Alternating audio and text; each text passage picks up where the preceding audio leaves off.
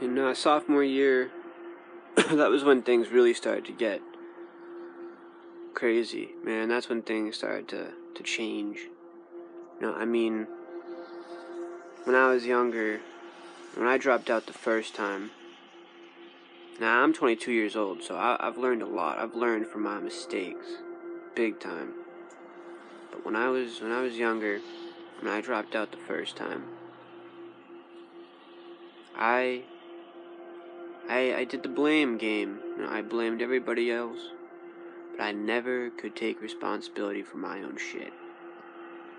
It was really hard for me to do that, for me to realize that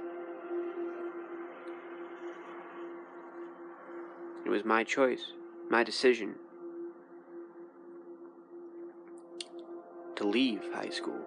Nobody else but mine. I created that reality.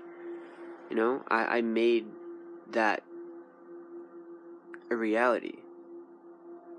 Me being out of high school was nobody else's choice. Even though certain things happened that affected my ability to do certain things, it still boils down into my choice. We create our own reality through what we think, through what our thoughts think. That's magic. That it really is. When you talk to yourself and when you listen, a lot can happen in a really short period of time too. It's fascinating at what the mind is capable of.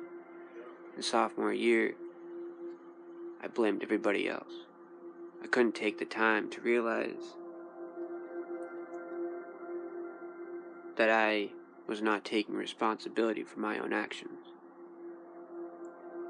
And something had happened with a teacher and one of the school psychologists. And what happened was, it was no joke. For professional teachers to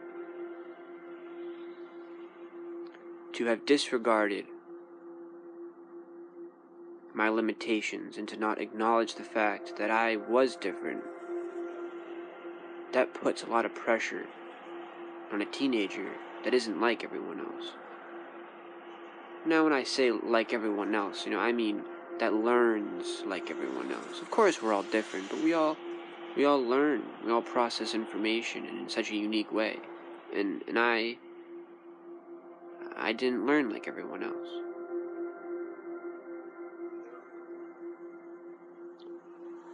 I was so caught up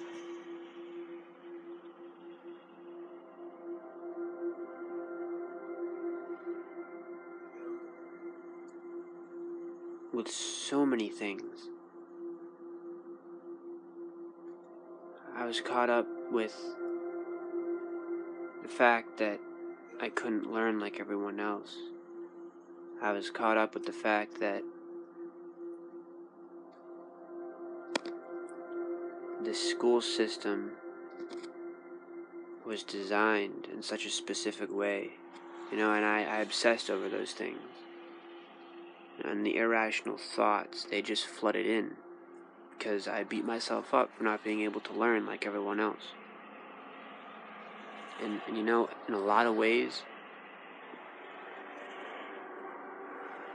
schools, or even life in certain areas, but mainly with school, it can manipulate certain people into feeling certain things. Now, even though those feelings may be true,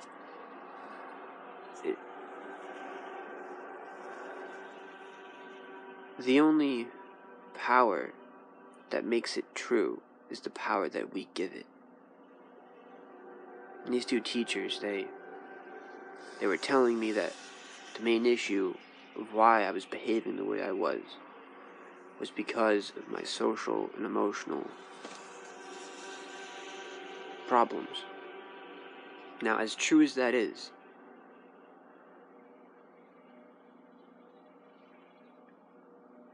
yeah, I did have a really difficult time with not being anxious, with not being able to focus. They disregarded the fact that I had Tourette's. And you know what? I understand that, because when I'm in a certain situation, I suppress my tics.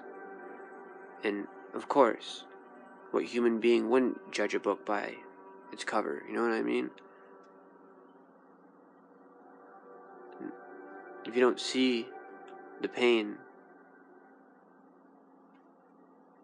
then how can you deal with it on a professional side? And I reflect on that. I'm aware of that they could only do so much. But that's where the mind games come in, is that whether I have Tourette's, whether I have anxiety, whether it is social and emotional problems, it is just as serious as me having Tourette's. Emotionally, that's why so many people, or why so many teenagers in this world are so stuck and so confused, is because we as human beings, we don't take the time to acknowledge at how serious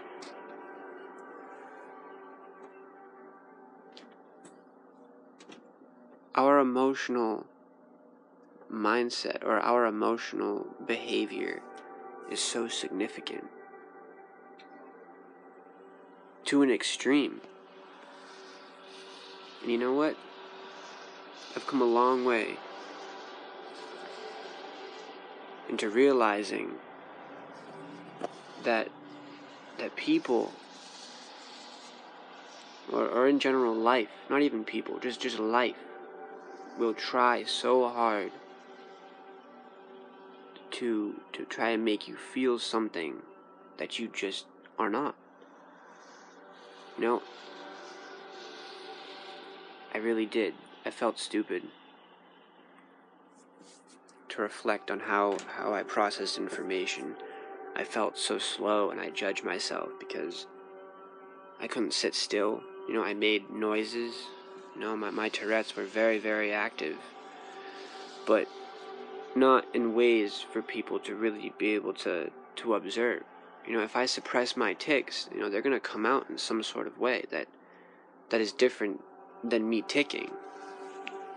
And for those of you that don't know what Tourette's is, it's a neurological disorder that causes people to have movements in which they cannot help. Now, doing that out in public, whether it would be making a vocal noise or having to jump up and down, that gets uncomfortable. That makes it hard for any human being to function, or to be able to sit still and do their work. And, trying to accept the fact that I was different, or that I am different, that is the one thing that caused me to want to leave high school, was because I didn't know how to accept the fact that I was different.